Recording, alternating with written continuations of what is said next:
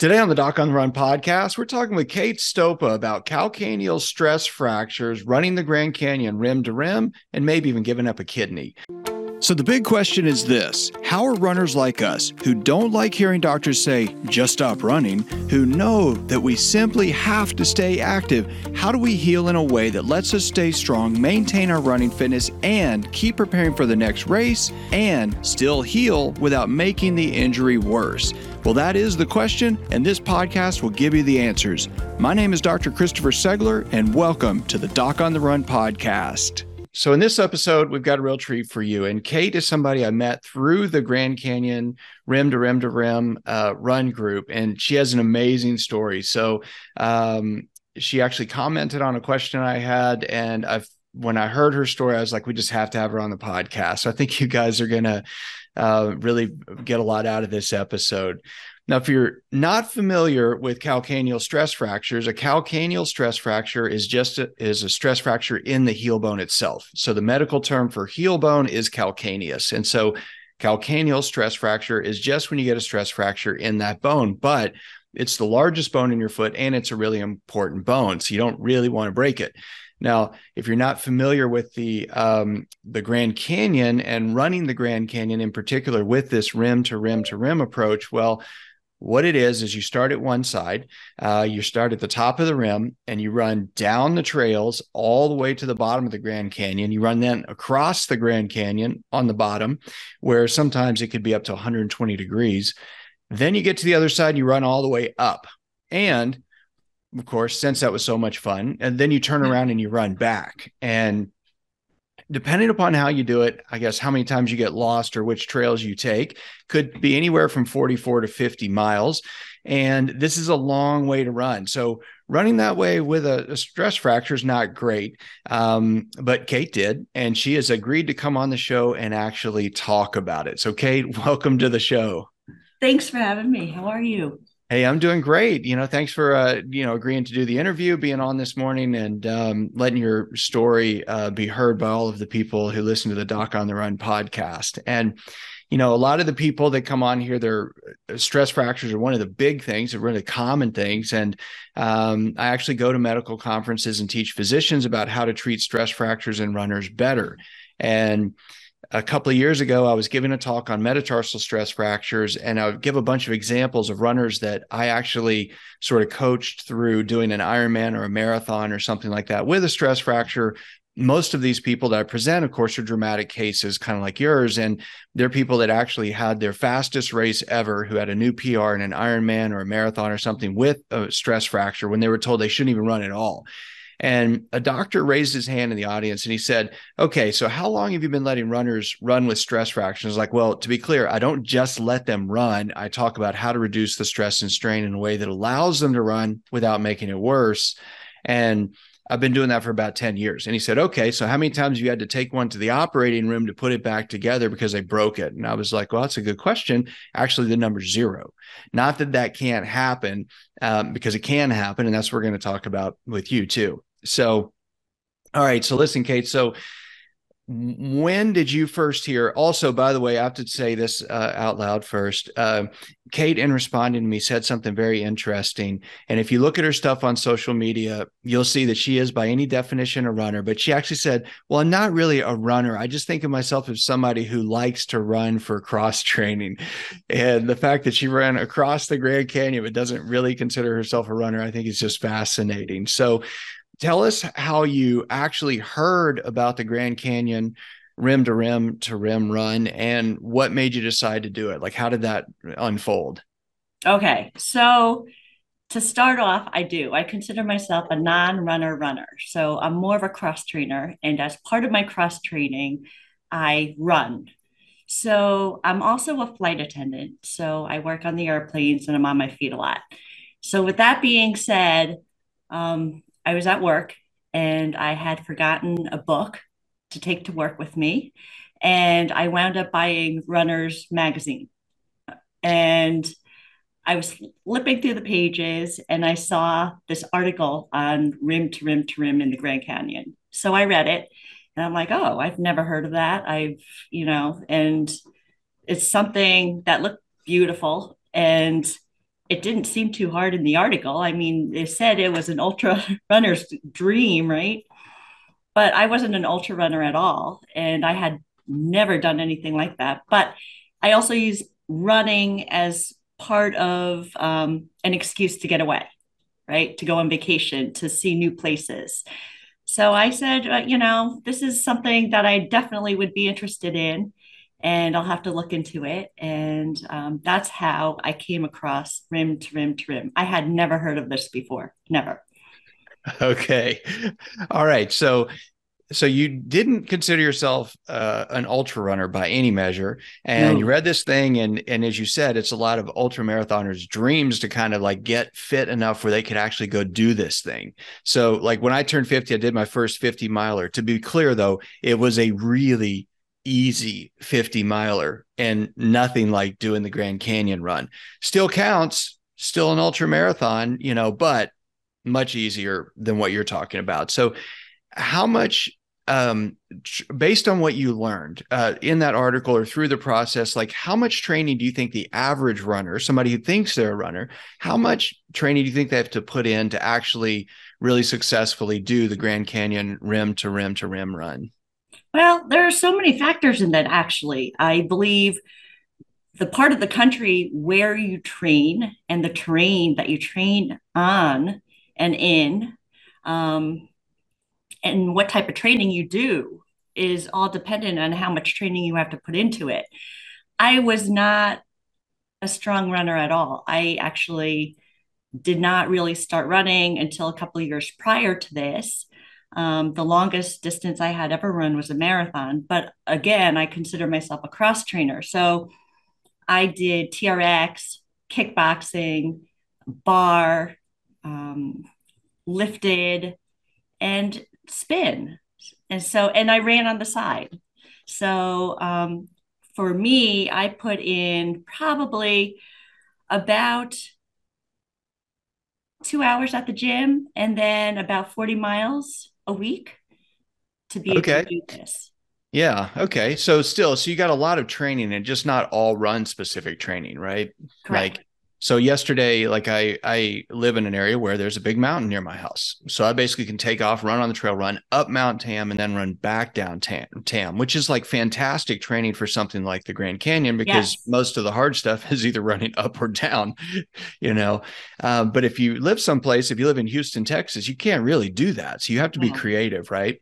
So exactly. how I'm very curious about this. So I see flight attendants and I know how hard you work and I know you can do like really long shifts and you're on your feet a lot.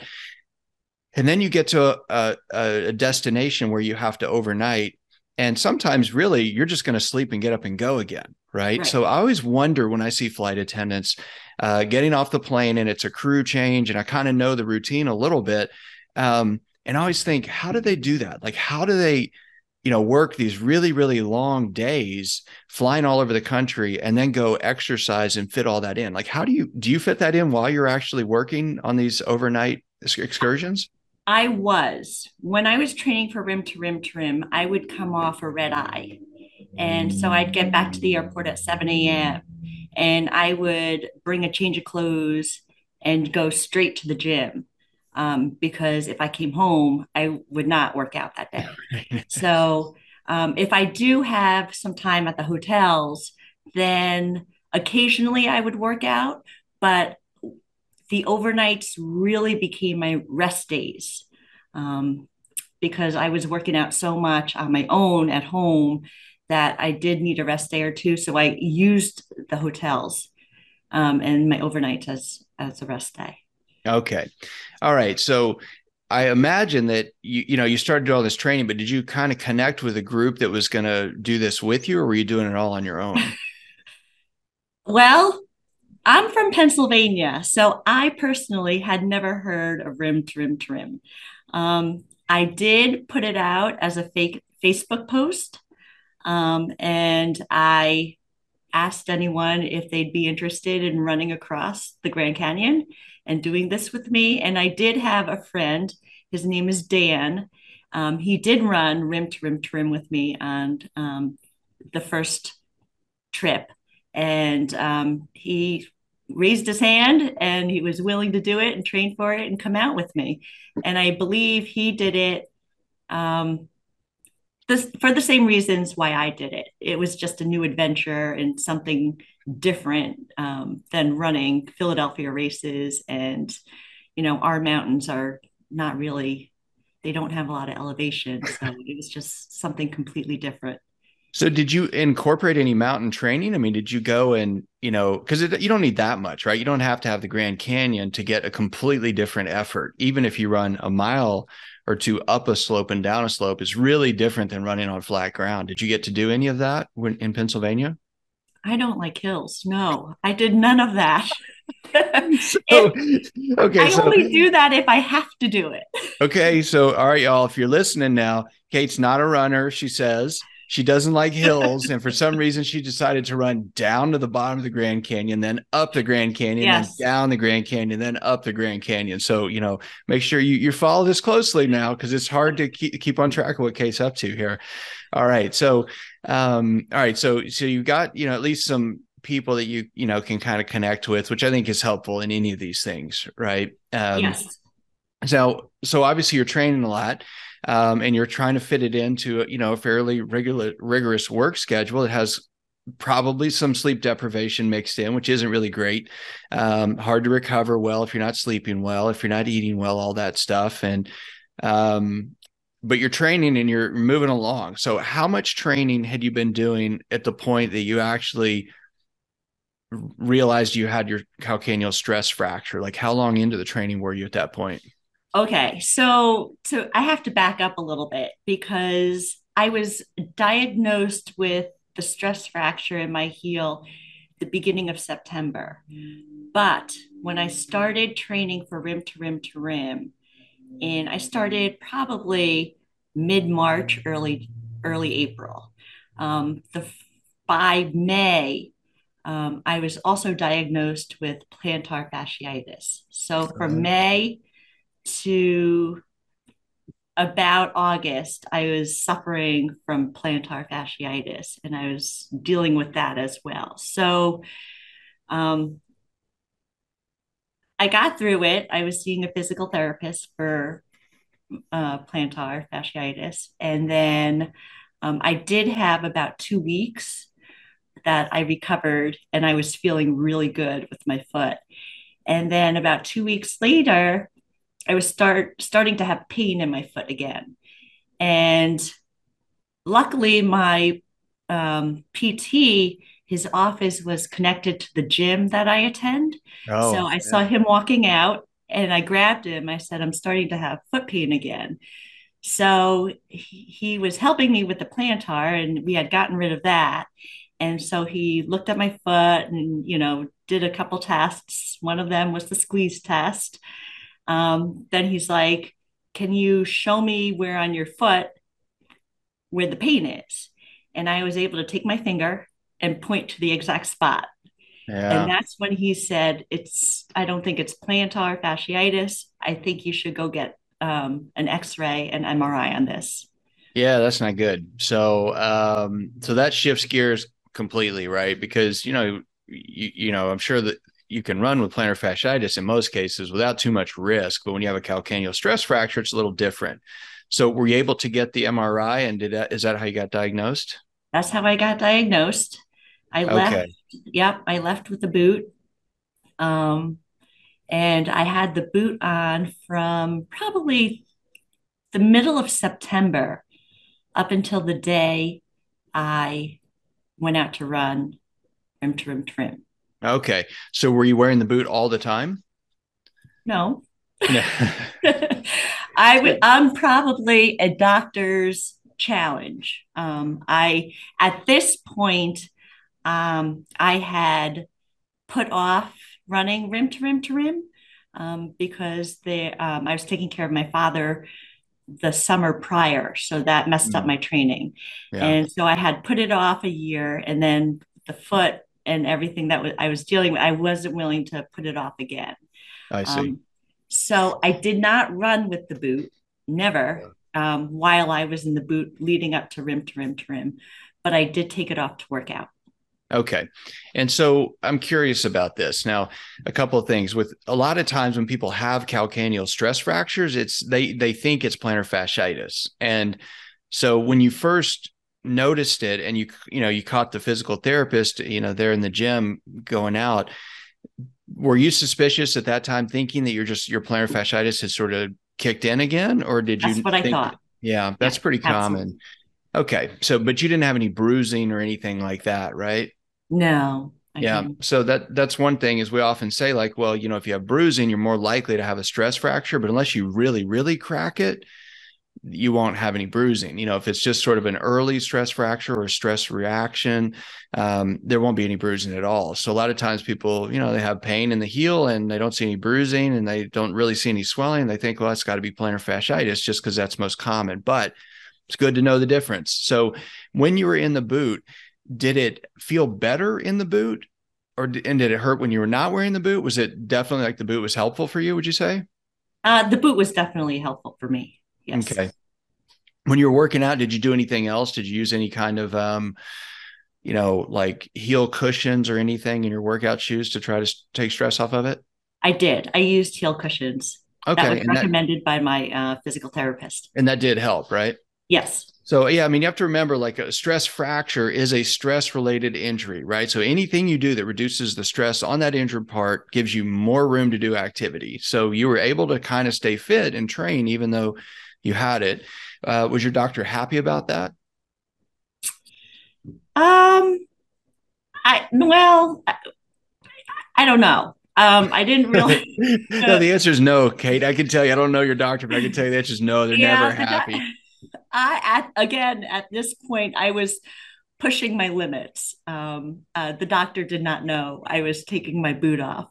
My physical therapist knew I was taking my boot off, and he knew I was how determined I was to run rim to rim to rim.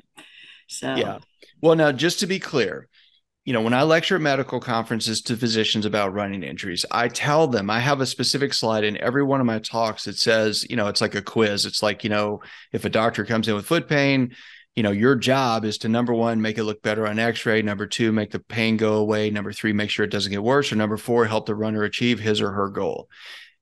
Well, that's your job. And doctors want to think it's those other three things. No, we're supposed to make the pain go away. We're supposed to tell you not to run or whatever, but that is not why you are coming to see us. If you're signed up to do this run, you've got friends counting on you. The goal is to figure out how to get you trained and ready for that event without making it worse, hopefully. But to get you through that in one piece is really the job of the physician. But that's often lost in these little short 5-minute visits with doctors that, we seem to most often get. But it's tough, right? So you've got stress being applied to it when you're standing, even if you're in the boot. You got stress being applied to it when you're working out. You're going to stress it when you do the run. So if you could go back in time, not to the run itself, but earlier in the phase of when you started having this pain that was different from your plantar fasciitis, if you could go back to that point in time and do something different, do you think there's something you could have done to slow down or decrease the chances that it would progress to a full-on fracture in the bone as opposed to just a stress fracture? Is there anything you could have done differently or that you would have done differently if you could go back in time? thinking about it, probably not. Um, because I really was trying to keep a lot of the pressure and weight bearing activities off my foot. I was very careful when the boot was off. But again, I was so determined to do this that I knew I had to keep up my training and I knew I couldn't run. So I just I had to keep doing something to stay active and to keep my legs in shape to do this. Okay. Yeah. Fair enough. And I mean, I understand that. And that really, again, it's like you've got to be creative, right? So it's not just one thing. And, not running is never the right answer for a runner. So, so that makes sense. Now, okay, on social media, I saw a picture of you wearing a fracture walking boot, standing with a group of runners at the edge of the Grand Canyon. So I'm just going to stop right there and let you explain that picture to us. Okay. So that picture was taken the day before we actually headed out to do rim to rim to rim. So it's myself and Dan and Chantel, who came out from Atlanta. We just met her that day.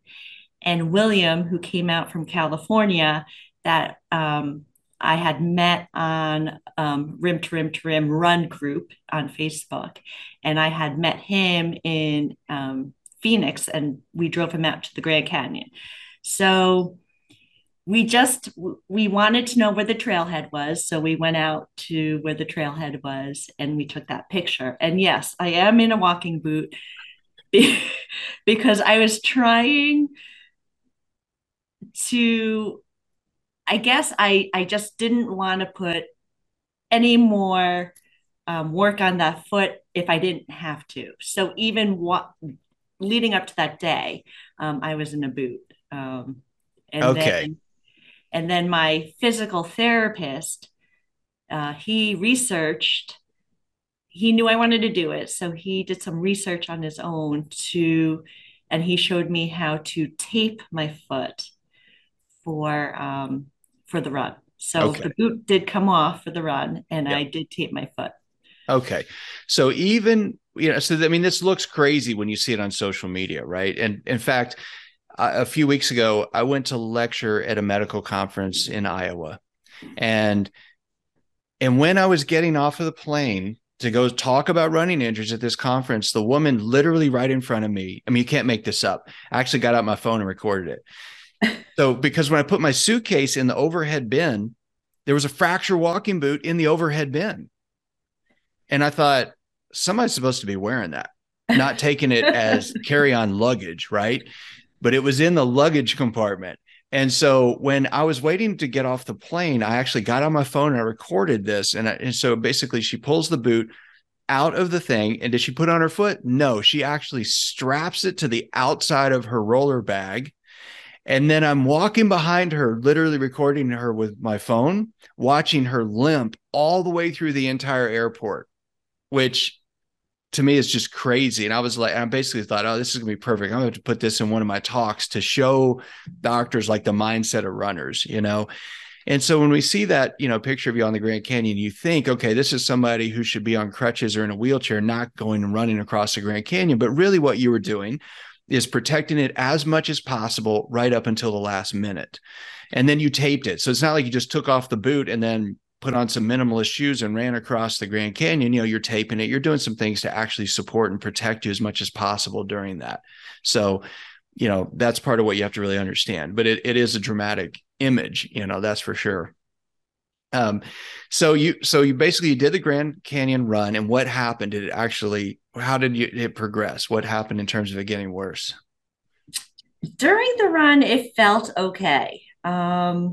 I was able to run. I think the first year when we finished the Grand Canyon, it was during a storm. So we were actually in a bathroom for over an hour. But our run time, I think, was just about 17 hours. So we were happy with our time because, of the situation. I did feel okay up until probably the last 9 or 10 miles when we got back to Phantom Ranch and we were going to go back up South Kaibab. Okay. Or no, what was it? Bright, yeah, Bright Angel. Bright Angel. We went up. Mm-hmm. Okay. Yeah. And then So, I yeah, when did started it get feeling some worse? pressure. Okay, so just when you're going up, basically on the last leg.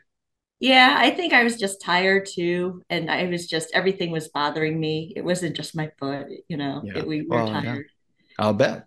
Yeah. Well, I always think also that that the majority of running injuries getting worse, happens like during the last mile repeat or the last few miles of your long run, because when you're fit and you're healthy and your form is good at the beginning of the run, well, you're maintaining dynamic loading and form that actually supports and protects you.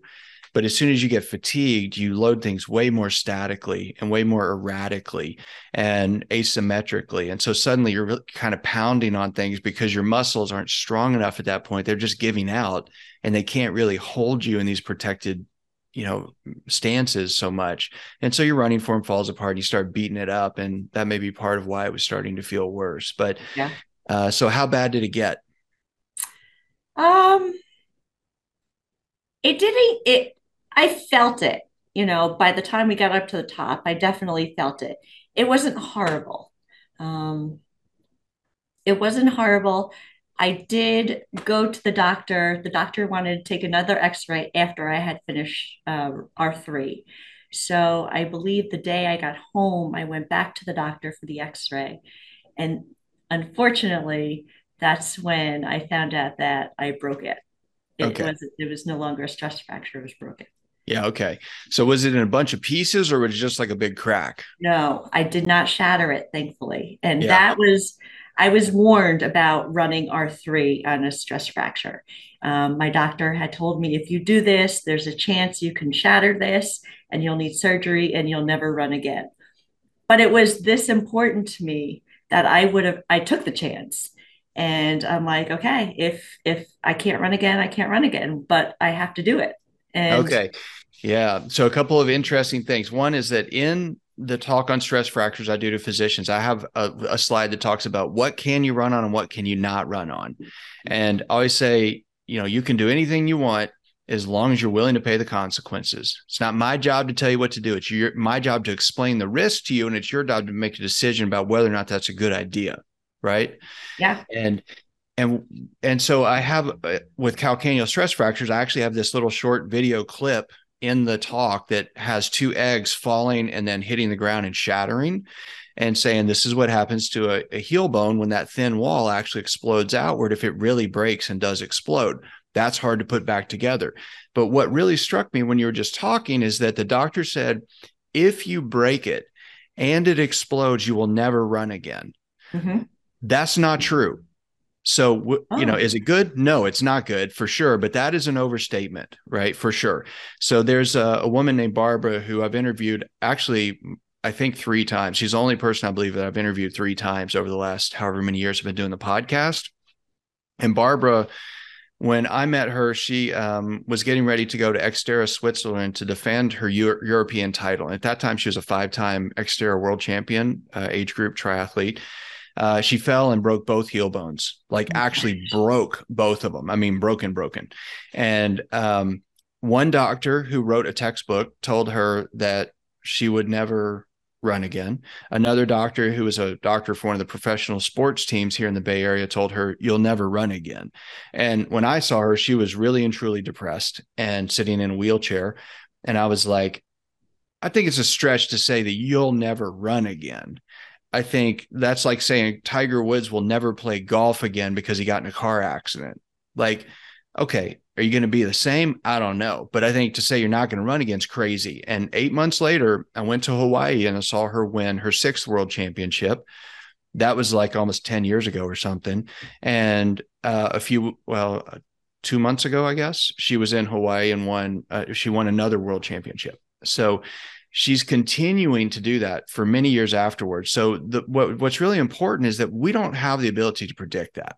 Now, it's true. It could be debilitating. My grandfather actually had a calcaneal stress fracture when we were kids. My brother got a little rocket for his birthday that you fill with water and you pump it up and then it shoots up in the air with hydrostatic pressure. And it landed on the roof. My grandfather climbed up on the roof and he was getting it. And I remember seeing him moaning in pain on the sidewalk when he fell off the roof as he was getting back on the ladder. And I thought that he broke his leg. And I remember him, and I may not even been in first grade or something when this happened, but I remember him taking us to the circus on crutches, and he had a cast on his leg and he had crutches. And many, many years later, he had already passed away at that point. I was having dinner with my grandmother, and that day I'd been in the operating room fixing a calcaneal stress fracture where it had exploded, where a guy was trimming a tree, fell off a ladder and blew it apart. And I was explaining to her that I did this surgery and put a plate and a bunch of screws on this guy's heel bone and sewed it all up. And she said, "Oh, that's what happened to your grandpa." And I was like, "Oh, really?" And she said, "Yep." And he didn't really talk about it much, but he actually never had another step in his entire life without pain after that. Oh. So, but what's interesting to me also is that in all of those years, I never once heard him complain about it. And he walked 5 miles a day, like well into his 80s. So it can be debilitating, but to say that it's going to stop you from doing those things, I don't think we can really fairly say that. But it's certainly very high risk. And I'm sure the doctor was just trying to impress that on you. But you did it and you survived. So I know that's one of many crazy adventures you've had. And it seems like you've taken a little bit of a break from some of those crazy adventures recently. And I've also seen a bunch of your social media posts where you're talking about organ donation. So tell us about how those things go together. They don't really go together. So again, we have to thank Facebook and social media sometimes, right? I had no idea that you could even donate part of your liver.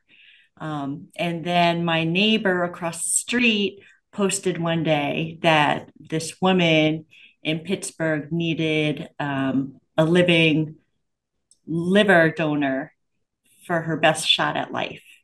And it wound up to be, it was a college friend. So, and that's why she shared her Facebook post. My husband saw it, let me know, and he's like, "Are you willing to donate part of your liver?" And my response was, "Sure." So I went through the testing, I was approved, and I donated my right lobe of my liver in Wow. 2020. Um, I healed. She got better. She went back to work. She is a nurse, and she, she recovered as well. So Wow. for my 1 year follow up for donating my liver, I said, well, it was kind of easy, I'm in good health, and I helped someone, and she's healthy now too. So I started testing for a kidney. So I was approved, and I donated a kidney in 2021, and I was able to, I didn't know my recipient at the time. I did meet him the day of surgery. And I recovered from that. And so now there are no more surgeries, hopefully, in the future. And I'm back to doing everything that I was doing prior. Probably, I'm cross training and running. I'm running Boston, so it hasn't, donating body parts hasn't slowed me down in any way. I did have to pause and for a little bit, only maybe 2 weeks after donating my kidney from running, but I ran a half marathon 2 weeks after donating a kidney. Wow. Yeah. So that is crazy. Now, did your doctor give you clearance to do that? Is that, I mean, and I'm not a kidney doctor, so I mean, I just say it's crazy because it sounds crazy. Just like seeing you standing on the edge of the Grand Canyon wearing a boot and like she's going to run across that.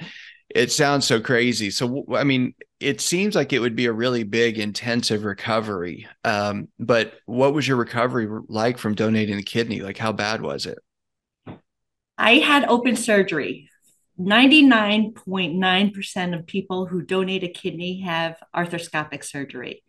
But because I had a big scar down my torso from donating my liver, and they wanted to do arthroscopic and a bikini cut to take out the kidney, I didn't want them going and touching my lower abs since my upper abs were not 100% yet. So I asked for an open surgery, which I had. And my kidney surgeon was also my assistant surgeon for my liver. So he knew my recovery period through being my doctor for the liver. And so he basically said to me, "You've done this before, you know your body, and just don't overdo it. You don't want to give yourself a hernia." And because Right. the only, I guess you have to have a hernia repair, and that's another surgery. So I didn't want another surgery. So basically, I couldn't lift more than 10 pounds, but he said, if you want to run, just, take it easy, listen to your body, don't pull anything. And I think from having the liver surgery already, I learned actually how to run better after my liver surgery. My cadence changed. I used my legs. Because I used to be like a major heel striker.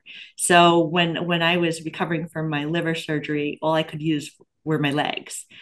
So that just changed my form enough that I was able to start running again a lot sooner with my kidney surgery.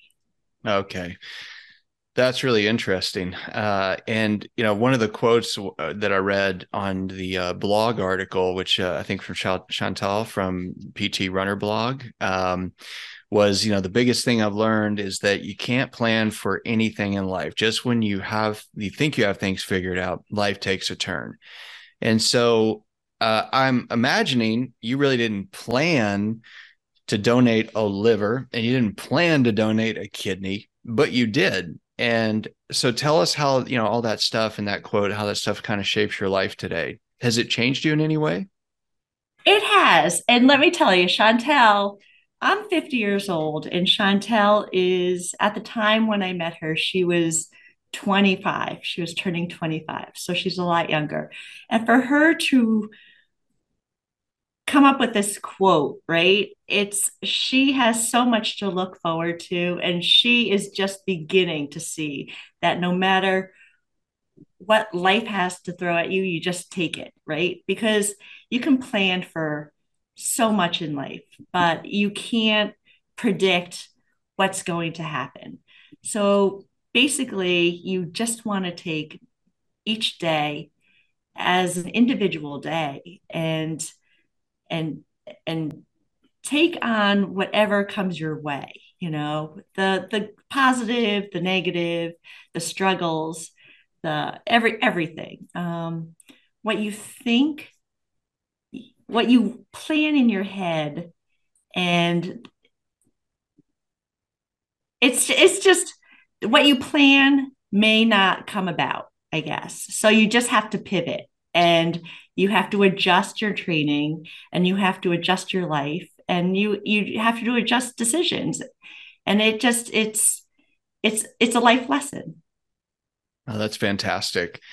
So even though you kind of said that these crazy adventures were kind of taking a back seat, well, donating organs is a pretty crazy adventure, and now you're doing Boston. So what other kind of adventures are on your list of dreams right now?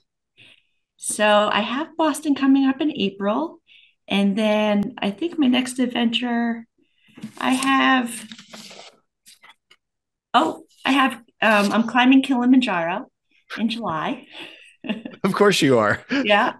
And then I'm actually running R3 again this coming October. Wow. And so Fantastic. this one, hopefully I'll be injury free. And this one will be with one kidney. All So right. That is fantastic. All right, Kate. So, right now, given the topic, the chances are really good that somebody's listening who has a stress fracture in her foot. And if she's thinking about doing some big event that has truly been like a lifelong goal, like Boston or something like that, what advice would you offer to her? to relax a little bit and trust your training and be patient. Definitely listen to your body. Um, I'm assuming that most runners know the difference between being sore and pain, the good pain and the bad pain. I learned um, what bad pain is through a couple of injuries, and now I definitely listen to my body. Um, and if it's not on my training plan, I'll just have to pivot and do something else to keep active. Yeah. It's Yeah. it's a lot physical and mental, right? So, Oh, yeah. if you can't do the physical, at least if you try something different, it's good for the mental. Yeah, for sure.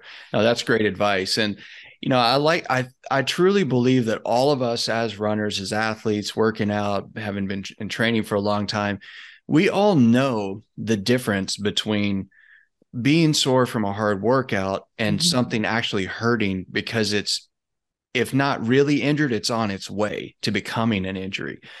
I believe that we know that just as much as we know the difference between the words stop and go. But the issue is that sound is really subtle sometimes. So it's almost like somebody's whispering stop, and it kind of sounds like go. So it is a hard thing to figure out sometimes, particularly when we're really, really intent on pursuing some ambitious goal. But I like what you said about having to be patient. That's really, I think, key and really important. Well, listen, Kate, I'm really glad that you came on to share your story. It's really generous of you with your time. Not really surprising, given that you donate a kidney to a stranger, but I really do think this is going to be helpful for a lot of people who, are going through similar things, because it can be so demoralizing to be told, look, if you do this, you're never going to run again. And obviously you survived kind of the worst possible scenario, and you're still kicking. So that's fantastic. And so great. Well, listen, Kate, thanks again for coming on. And I really appreciate you being here. Thanks for having me. Listen, no matter where you are in your running injury recovery journey, if you feel stuck, if you're losing your running fitness, if you're confused about what to do next, I created something for you that can really help if you're recovering from an injury and you don't want to get left behind.